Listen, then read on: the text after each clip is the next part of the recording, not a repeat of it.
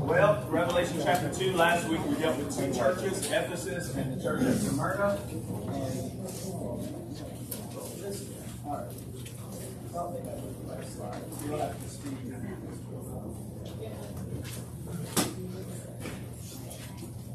Well, anyway, we'll be in Revelation 2, I believe we start in verse 12 with the church at Smyrna. And we'll finish chapter 2 and then launch into chapter 3. This is a review for y'all. Y'all getting all of this? Yeah. All right. If it does that again, I'm sorry, but I'm not going to put through it all. All right, Revelation 2, I'm going to read verse 12 down through verse 17. This is the church at Pergamum. So far, church at Ephesus, good or bad or mixed? What would you say about them? Chapter 2, 1 through 7. Good, bad, or mixed? Mixed, yeah, they opposed false doctrine, left their first love. Chapter 2, verse 4 and 5. The church at Smyrna, good, bad, or mixed? Good, all good, no rebuke for them. And we'll run into, Lord willing, another church in that same category. Let's start with the church at Pergamum. I'm in verse 12. To the angel of the church in Pergamum write, the words of him who has the sharp two-edged sword. I know where you dwell, where Satan's throne is, and yet you hold fast my name. You did not deny my faith, even in the days of Antipas, my faithful witness, or martyr, who was killed among you where Satan dwells. But I have a few things against you. You have some there who hold the teaching of Balaam, who taught Balak to put a stumbling block before the sons of Israel, so that they might eat food sacrificed to idols and practice sexual immorality. So also you have some who hold the teaching of the Nicolaitans. Therefore repent, and if not, I will come to you soon and war against them with the sword of my mouth. He who has an ear, let him hear what the Spirit says to the churches. To the one who conquers, I will give him some of the hidden manna, and I will give him a white stone, with him a new name, with the new name written on the stone that no one knows except the one who receives it.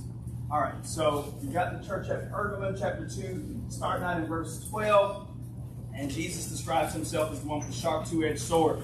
This idea of Jesus and the two-edged sword is going to appear again in Revelation chapter 19 and verse 15 and chapter 19 and verse 21. The background of that phrase, I know we know Hebrews 4 and verse 12, and it's a good reference and it's a good cross point, but the background to it is probably Isaiah 49 too.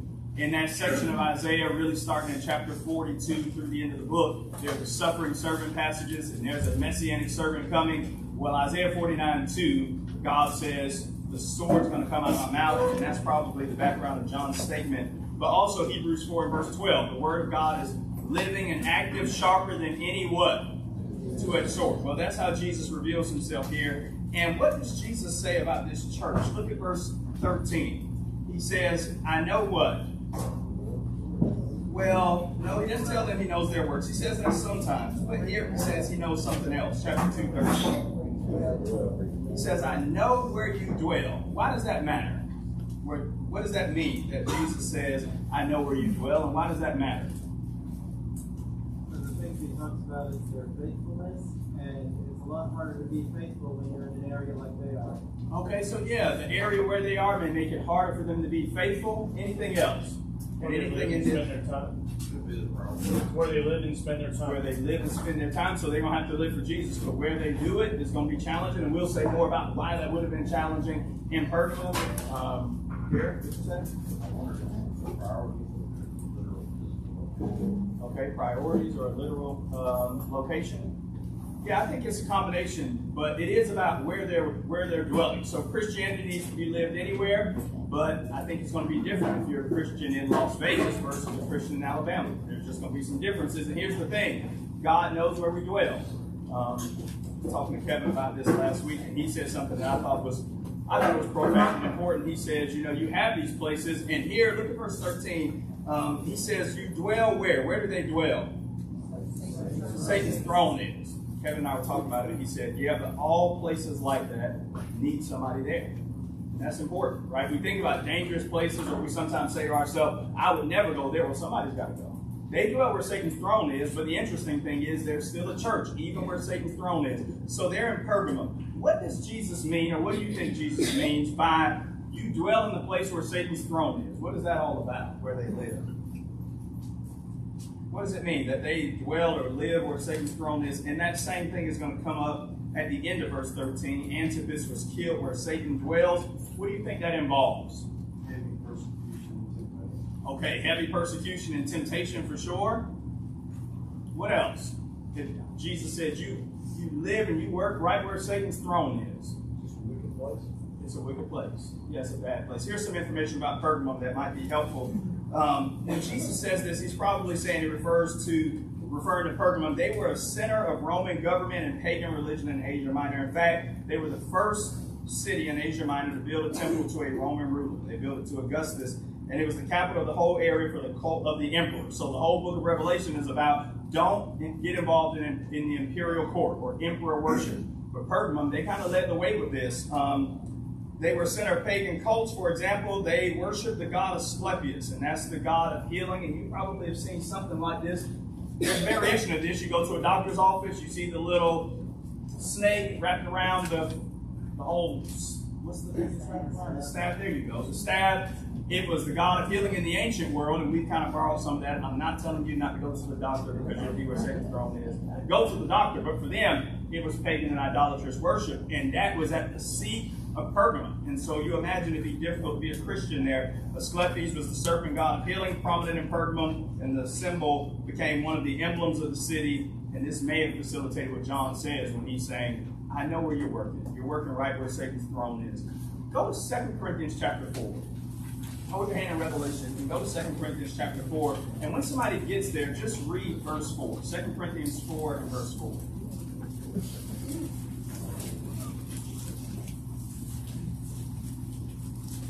The God of this age has blinded the minds of unbelievers so that they cannot see the light of the gospel of the glory of Christ, who is the image of God. So, yeah, in that section, Paul's talking about the gospel. He starts in chapter 3, and it's about making things clear. But notice what he calls the devil in chapter 4 and verse 4. The God, lowercase g, God of this world. Jesus is going to use that same terminology, John 12, 30 and 31, and John 14, 31. We sing a song. This is my Father's what? True or false? True. Now, is this Satan's world too? In what sense is it the devil's world too? Not by creation. When we sing the song, It Is My Father's World, and the lyrics go along with this, we mean He has authority over the world by virtue of his creation. He runs the world. But this is Satan's world. He's the god of this world, 2 Corinthians 4 and verse 4, by his influence and by the wickedness that's rampant in our world as a result of the fall. And so the church at Pergamum, they're going to do their work, but they've got to do it right where Satan dwells, where his seat is, and that makes it difficult. There were two types of governors in the first century world. Some governors in certain places, they didn't have the right to execution. They couldn't harm anybody or do anything. But other governors could. They could execute with the sword if they wanted to, and Pergamum was the second kind. The governor in Pergamum, if he wanted to, could execute people at will, even Christians that didn't worship Caesar or the emperor. And it's interesting that Jesus says in Pergamum, I'm the one with the sword. He introduces himself with that background of Isaiah 49 and verse 2. All of these introductions at the beginning of these letters are purposeful. And Jesus says, don't fear the sword in Pergamum. I'm the one with the sharp two-edged sword. And it comes out of my mouth, and you don't have to bow before them. Russell, did you have your hand up? I was just going to say, Satan's power is bound to this world. Right? Mm-hmm. I mean, if he's going to exercise his power, he's got to do it right now with us, because he's going to be destroyed when all earth and the world's destroyed in the final day anyway. Yeah, so the devil's power is limited. Romans 16:20, Paul says, God will crush Satan under your feet shortly. And Hebrews 2:17 and 18, or really starting in verse 14, says he's already destroyed in some way. The devil is defeated because of what Jesus did on the cross, but his power is limited. And so we need to appreciate that, and that's what these Christians need to realize. Now look at verse 13. You work where Satan's throne is, and you remain faithful. You didn't deny my name, even in the days when Antipas, my faithful witness or martyr, was killed. What do you know about Antipas, and who is that? What do we know about him? I think this was on the sheet from last week. I said, how many times does his name appear in the New Testament? What did y'all find on that? How many times? This is easy math, by the way. One. Yeah, that's right. One time. So we don't know anything about Antipas outside of what the Bible tells us here. But what do we find written here in Revelation 2 and verse 13 about him? He was what? Faithful and A witness or a martyr, that means he was killed for the faith. So newer translations go with my faithful witness. King James, New King James family, I think they have the martyr. So this man was killed for being a Christian. He was willing to die for his faith. We don't know anything else about it.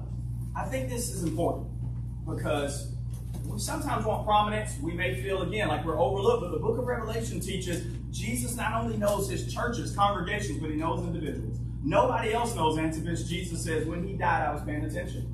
In fact, when Stephen died, the whole New Testament says over and over again, Jesus is seated at the right hand of God. And yet when Stephen was being stoned, he says he saw Jesus standing at the right hand of God. As if to say, when his disciple was being killed, Jesus stood up and paid attention and he said, I see you suffering for my sake. That matters. That means something to me. And Antipas died, and maybe throughout the Roman world, nobody ever cared. Christians were killed all the time. Jesus took note of Antipas and he says, you remain faithful. Revelation 14:13 is a famous verse. We'll see it later.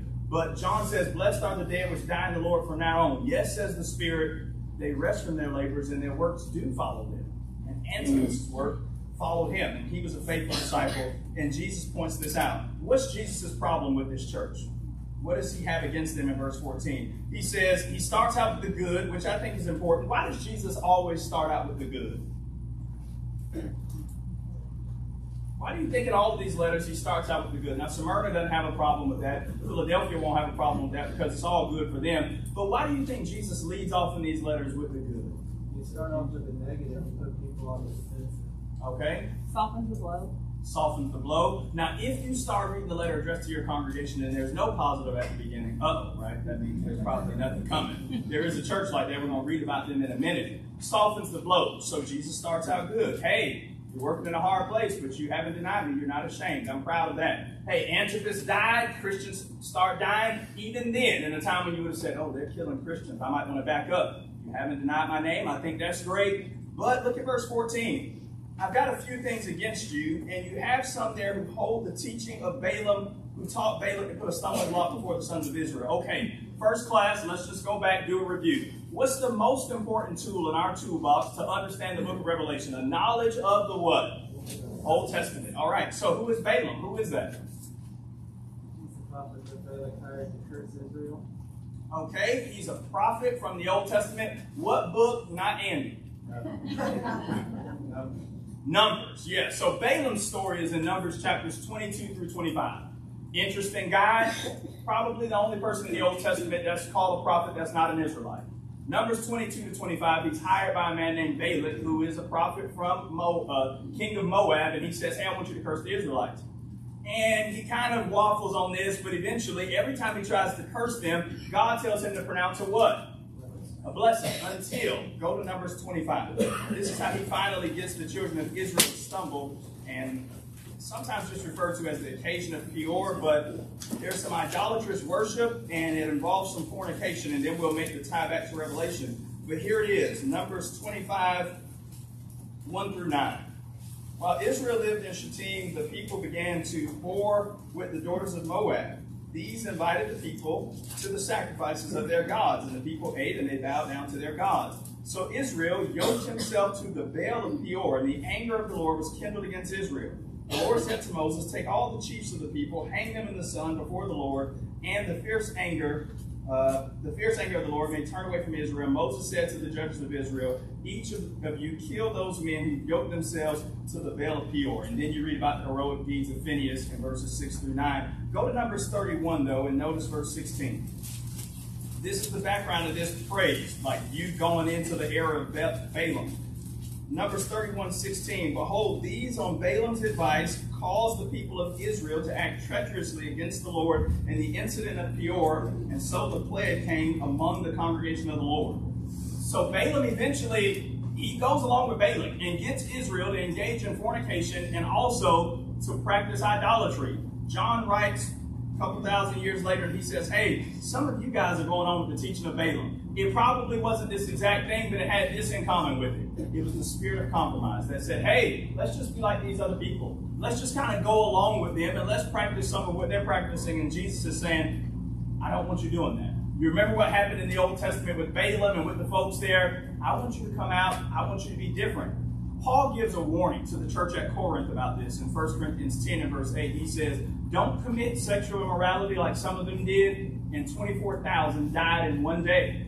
And Jesus is warning the church here, I don't want you to do this. They practiced idolatry and sexual immorality. That's Revelation 2 and verse 14. And then in Revelation 2:15, there are some there that hold to the teaching of the Nicolaitans. So this is just spiritual adultery. This was true in the Old Testament. I think it's true about the churches in Revelation. When you read about idolatrous worship and all of that, especially in the Old Testament, but I think it's true with the 7 churches, there was this idea of syncretism. Do you know what that is? Anybody know what that is, syncretism? Let's just use a cheaper word. Mixing, right? People would mix together. And sometimes Israel, they never dumped Yahweh in the Old Testament, but they didn't mind adding a little Baal or a little Ashtaroth to it and just kind of mixing them along. And these churches, they don't just want to quit Christianity altogether, but we do live in a culture where, hey, sometimes people practice the deeds of the Nicolaitans, or hey, a little sacrifice to Caesar, and they kind of want to mix. And Jesus is saying, you've got to get rid of the spirit of compromise. Russell? Is that what we call it? Sacred? Maybe so, yeah. Want to just go along to get along, and Jesus is saying you can't do it. Now, what's going to happen to them if they don't repent? What does Jesus say in verse 16? He will do what? Yeah, he says, if you don't repent, I'll come to you soon. And he's going to war with them with what? The sword of his mouth. We don't have time to do this, but write this reference down. This is interesting. Jesus picks his phrase purposefully. Numbers 22:23, Numbers 22:31. It's interesting. You remember Balaam? He's going. God said, I don't want you to go. He keeps begging. God says, all right, you can go. Who talks to Balaam? Numbers 22 is what?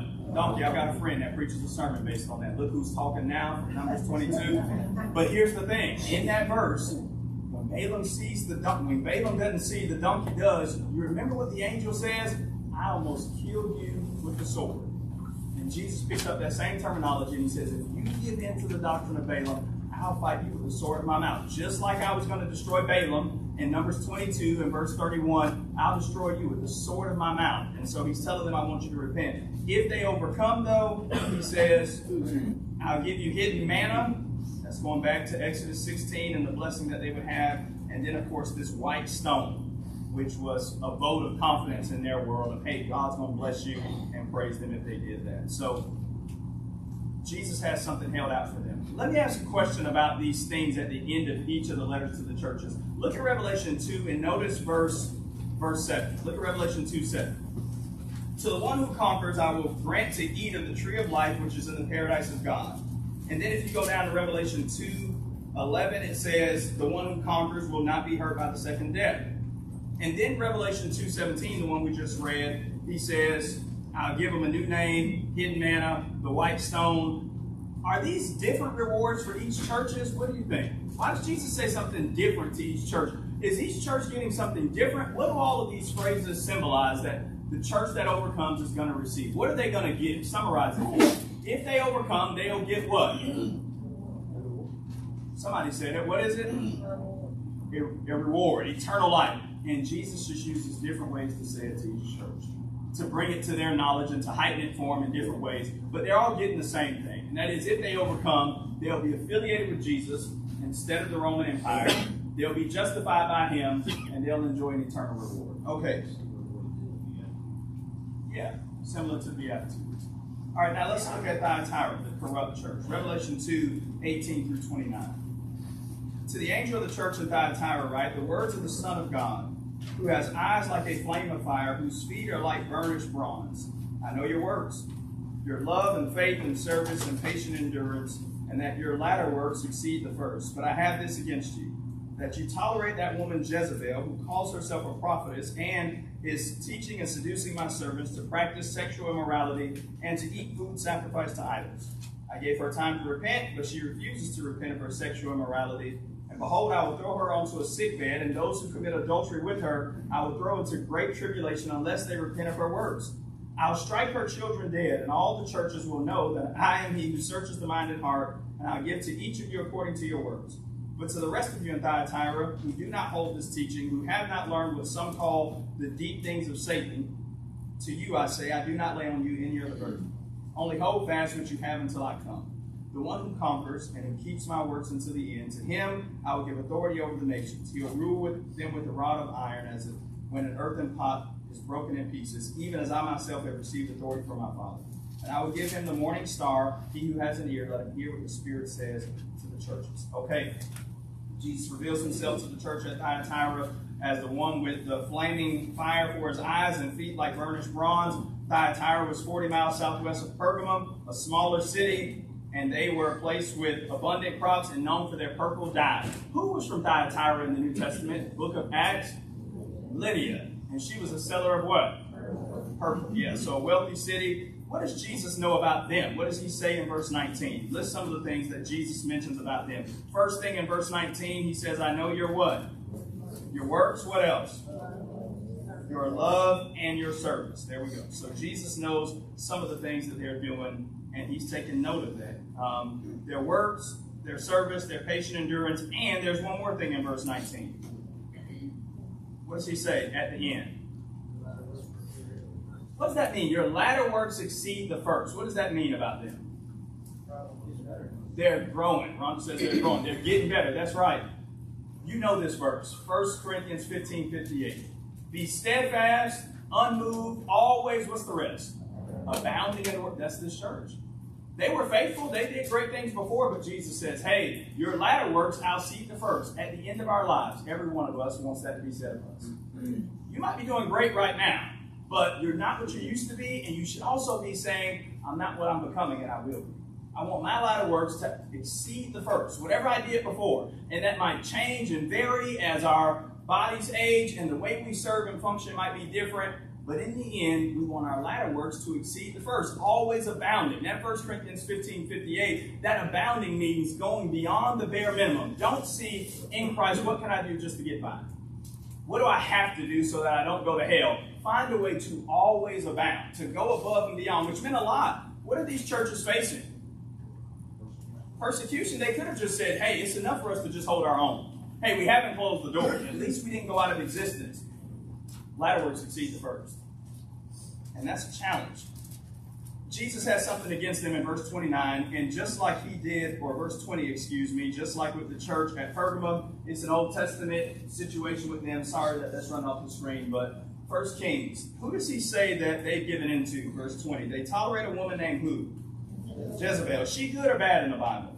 That's a pretty easy one. I thought I'd throw you an easy one. Yeah. You know, most people don't name their daughters Jezebel. We're looking for Bible names, and it's like, why not? What is the name Jezebel associated with? Even if you've never read the Bible, even if you don't know these passages and her history in the Old Testament, when you hear Jezebel, what do you think? Her name is synonymous with what? Evil, corruption, wickedness. It's said about her husband Ahab in 1 Kings 16. He did evil, more evil than all the kings of Israel, and he married Jezebel. Her dad's name was Ethbaal. He was a king of the Sidonians, and she promoted wickedness and evil. One time Ahab came home, he was sad because Naboth wouldn't sell him his vineyard in 1 Kings 21. And she said, what are you crying about? No problem. We can take care of that. They killed Naboth, and she gave him the vineyard. I mean, just corrupt and wicked and evil. The woman in this church in Thyatira was probably not named Jezebel, but they probably had a lot in common. They worked alike. What is common in the eras of Pergamum and Thyatira? What do they have in common? Both of these churches seem to be given into what? Idolatry and sexual morality. Those two sins run from cover to cover in the Bible, and our world is kind of trying to put new outfits on them. They don't change, though. The world's always saying, worship another God, and when you do that, it leads to you being able to do whatever you want sexually, as far as promiscuity or whatever you want to do to please yourself. They go hand in glove, because the first thing God talks about in the Garden of Eden is, I've made you, I'm your God, and here are the parameters for sexual activity. A man will be given to his wife, Genesis 2:18 through 25, and the devil shows up in chapter 3. You don't have to listen to God, and he's been attacking us that same way ever since. You can fire God and get your own, and once you do, you're free to do whatever you want sexually. It's the problem in the church in Thyatira. They're given into the sexual immorality and to worshiping idols. Jesus says he gave her time to repent in verse 21, and she refuses to repent. Jesus is going to say this again in chapter 9 and verse 20 as well, but sometimes in the book of Revelation, it's said that people are being punished. And Revelation 9 verse 20, They see the tribulation, they see the destruction, and yet they choose not to repent. The negative qualities that run parallel with Thyatira and Pergamum is this idea of compromise, just going along like Russell mentioned. Who are the folks in verse 24?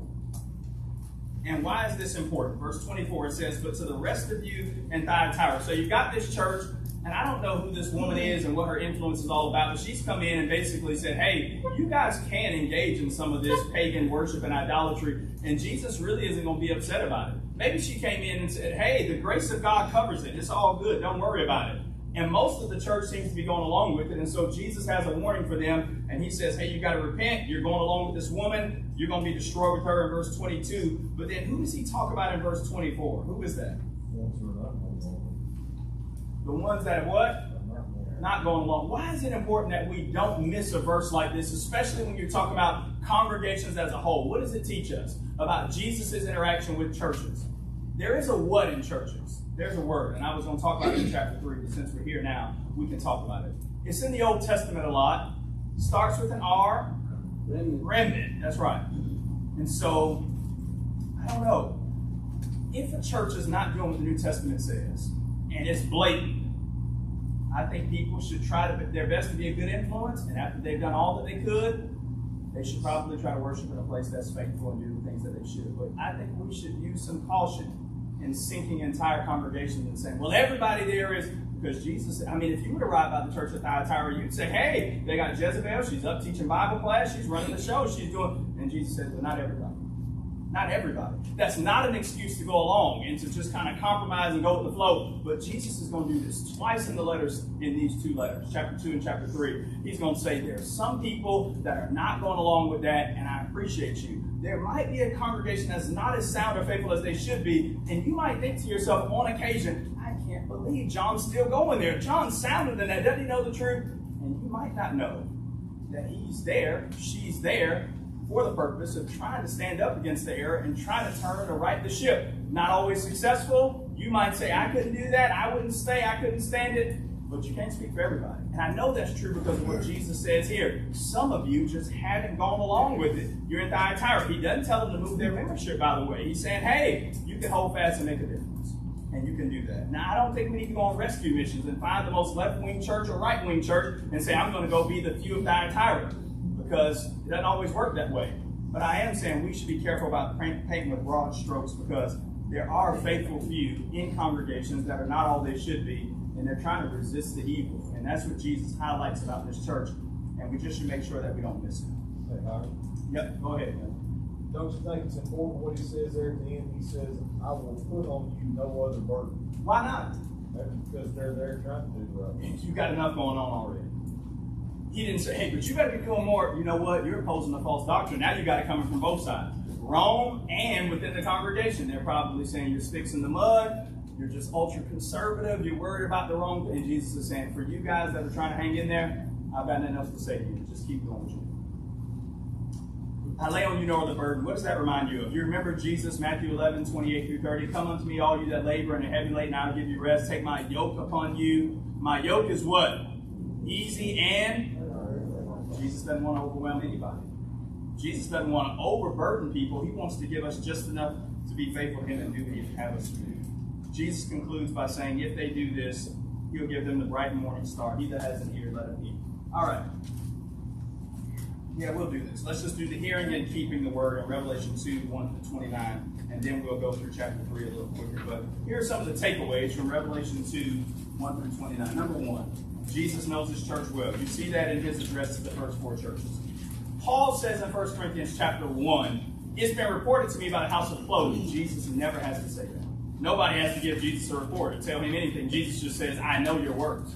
I know what's going on there. And these letters tell us Jesus knows his church well. He's watching, observing, and we don't have to sound the trumpet about what we're doing because Jesus is watching, and one day he'll reward us. Here's number two.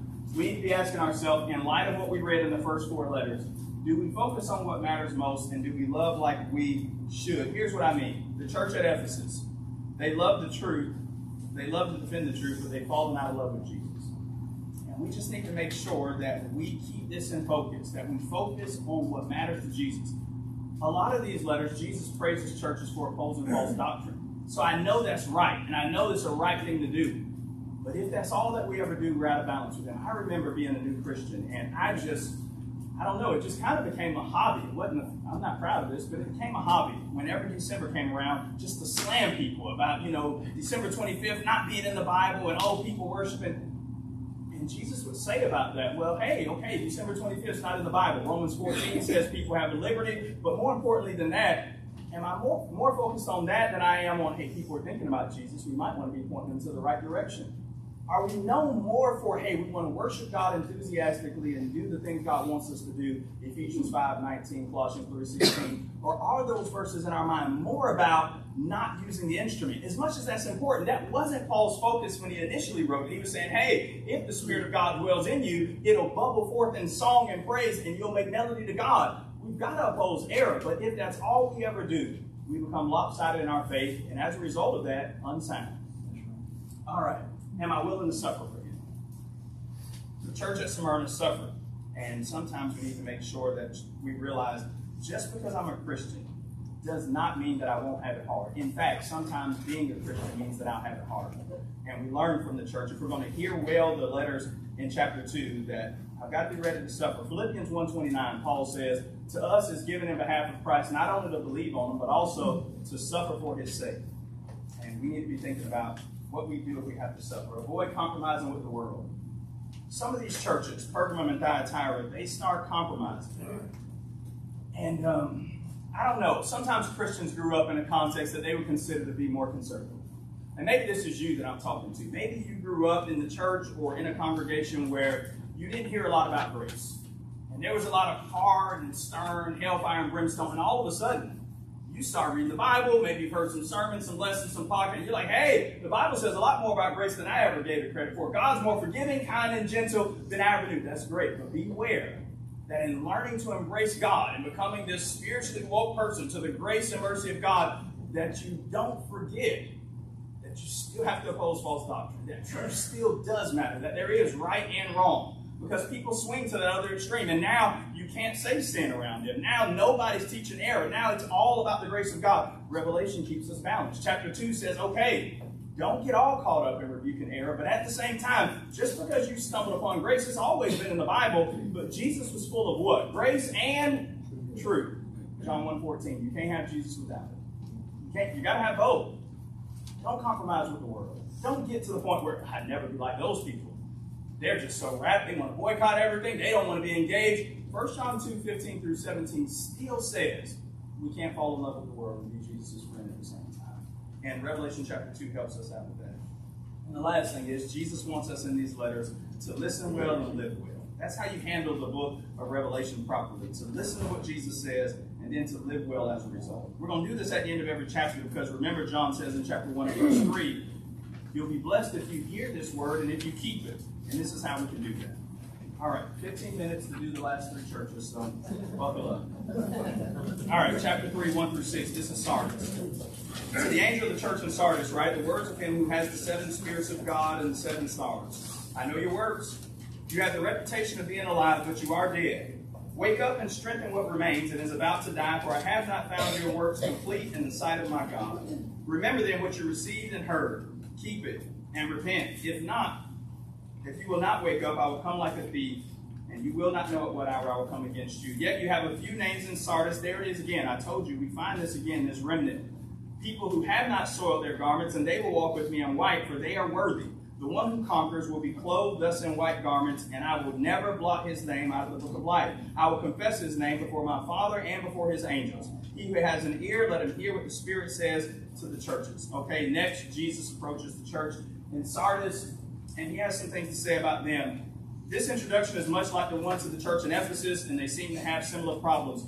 What Jesus says to the church at Sardis is interesting given the background of the city, and I just will share this with you. No city in Asia had a more splendid history in the past than Sardis. 700 years before John wrote this, she had been one of the greatest cities in the world, and at the same time, no city in Asia showed a contrast between past splendor and present decay of Sardis.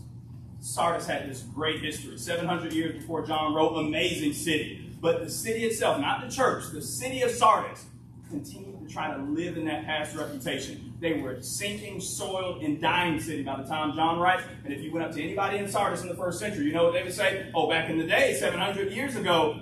And it's ironic. The church was the same way. What does Jesus know about the church at Sardis?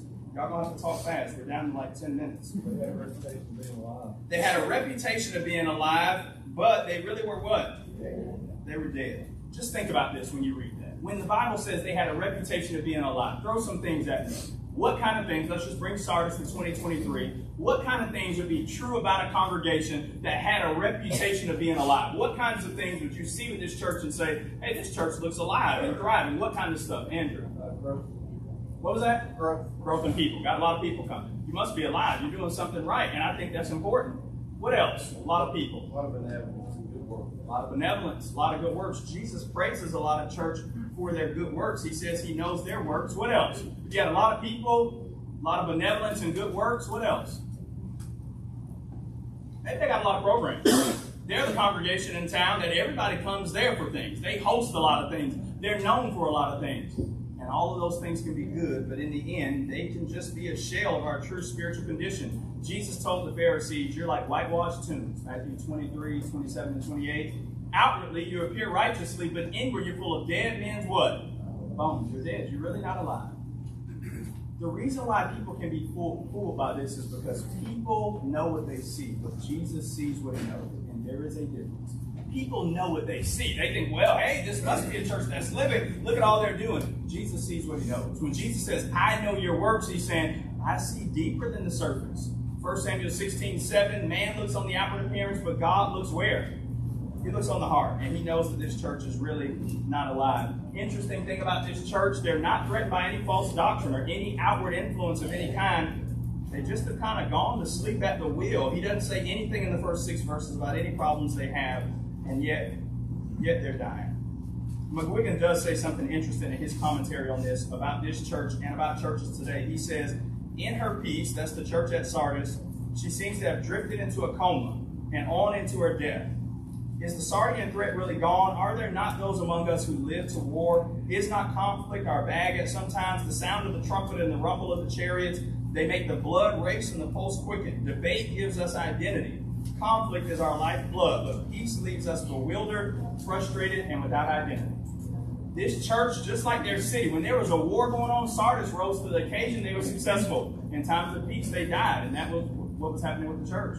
Sometimes as Christians, when we don't have anything to fight against, we can forget what we're supposed to be fighting for. Paul says, fight the good fight of faith, 1 Timothy 6:12. They had a time of peace. We pray this in our assemblies. Somebody might pray it this morning. Thank you, God, that we're able to worship you without what? Persecution. That's a good prayer, and we should keep praying that prayer. But God never gives any group of people freedom from persecution so they can take a spiritual nap. Well, no persecution, you can just kind of ease on and just take it easy. The freedom from persecution is to further the gospel and do the things that God wants us to do. The church at Sardis have forgotten that, and this is what Jesus tells them they have to do to fix it. Wake up, strengthen what remains, remember what they have heard, and then repent. Look at Revelation 3 and notice verse number 3. What's going to happen if they don't repent? If you will not wake up and repent, Jesus is going to come like a what? A thief in the night. He'll come as a thief to punish them for the things that they've done. All right, let's just go on to the church of Philadelphia. Revelation 3, 7 through 13. To the angel of the church in Philadelphia write, the words of the Holy One, the true one, who has the key of David, who opens and no one will shut, who shuts and no one will open. I know your works. Behold, I've set before you an open door which no one is able to shut. I know you have a little power, and that you kept my word, and you have not denied my name. Behold, I will make those of the synagogue of Satan, who say that they are Jews and are not, but lie. Behold, I will make them come and bow down before your feet, and they will learn that I have loved you. Because you kept my word about patience and endurance, I will keep you from the hour of trial that is coming on the whole world, to try those who dwell on the earth. I am coming soon. Hold fast what you have, so that no one may seize your crown. The one who conquers, I will make him a pillar in the temple of my God. Never shall he go out of it, and I will write on him a new name. The name of the city of my God, the new Jerusalem, which comes down from my God out of heaven, my own new name. He who has an ear, let him hear what the Spirit says to the churches. What negative thing does Jesus say about the church at Philadelphia? Nothing. Somebody said Jesus saved the best church and the worst church for last. Laodicea gets the hardest rebuke from Jesus. And Philadelphia, I mean, they might be in a tie with Smyrna in chapter 2, but they receive some of the best praise. Jesus says he has the key to David. He mentions that as he introduces himself. He's the one that opens the door that no man can shut and shuts the door that no man can open. What is the door? What do you think the door is that he says he's opening for these people? What is Jesus opening up for them? Opportunity? Opportunity for what? When Paul talks in the New Testament about pray that God would open a door for me, what is that typically about? An opportunity to do what with the gospel? To spread it and share it. Jesus is saying, I can do things and open up doors that nobody can. Now, imagine being in the Roman Empire. You're the only group of people following Jesus Christ. You're Christians, you're faithful. Every door to you in Rome is closed. You can't buy like other people. You don't have the mark. John's going to talk about the mark of the beast, 666, 616. You don't have that. You can't do what other people do. You can't go where other people go. Revelation chapter 4 and verse 1, the first thing John's going to say in chapter 4 and verse 1, there's a door open in heaven. Every door on earth is closed to you. But in heaven, God says, I can open doors for you that men can't see. There still is an opportunity to preach and spread the gospel, even in a place of immense and great persecution. He can do that for me. All right. I said we're going to get through chapter 3, so that's the rest of it. No, we'll talk about it. That's the rest of it. But no, let's talk a little bit about it. They didn't have a lot of power, he says. You don't have a lot of power, but he says, I'm going to strengthen you. I'll make those of the synagogue of Satan. Look at verse 9. Their enemies will come and bow down before their feet. How is that going to happen? When's that coming? I will make them bow down before your feet, and they will learn that I have loved you. One day, every knee's going to bow before who? And every tongue's going to confess to who? Jesus. But get this. As Christians, we reign with Jesus Christ. His victory is ours. 1 Corinthians 6 and verse 2, Paul says, you will judge the world as Christians. There's a sense in which when the world bows down before Jesus Christ, they will also bow down before his people in this regard. In that day, everybody that's ever mocked a Christian and said we were foolish, that we just followed superstition, that we were just dumb, we just went with blind faith, in that day, Jesus will be crowned Lord and our faith will be vindicated. Jesus says, I'm going to make them come down and bow before you. And they'll know that you believe the truth and that I am the truth. And so there'll be a victory for us because we reign with Christ. His victory becomes ours. And that's what the church at Philadelphia was going to experience. Those that didn't repent, or those that did, they didn't need to repent in this situation. If they held fast, Jesus promised them a crown, and he would make them a pillar in the temple of God, and they would never go out of it. He was going to write a new name on them. This is probably the name referring to them being God's people of the church, the New Jerusalem. Look at Hebrews 12 and verse 22. The church is called the New Jerusalem come down, and John's talking about that here. All right, the last church, and probably the most famous of the seven, is the church at Laodicea. Verse 14, to the angel of the church in Laodicea write, the words of the Amen, the faithful and true witness, the beginning of God's creation.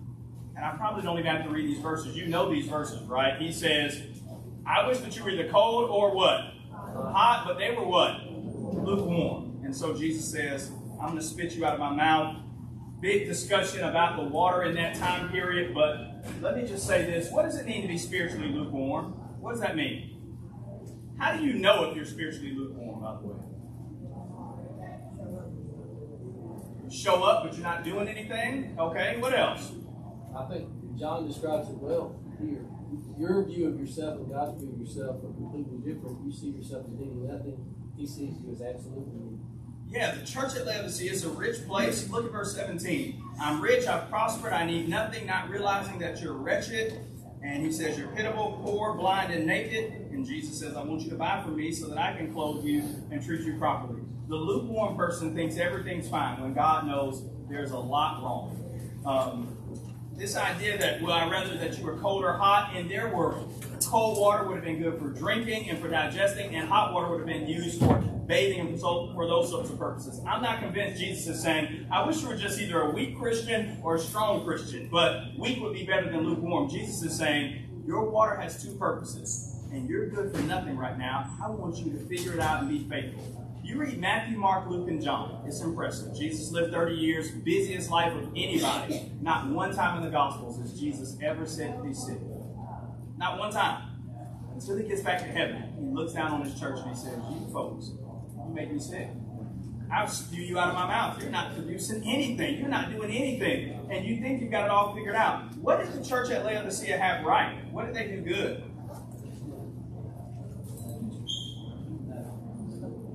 What did they have? Rob says nothing. Jesus says nothing about it. They think they need nothing. Jesus says you've got nothing. You don't have anything right.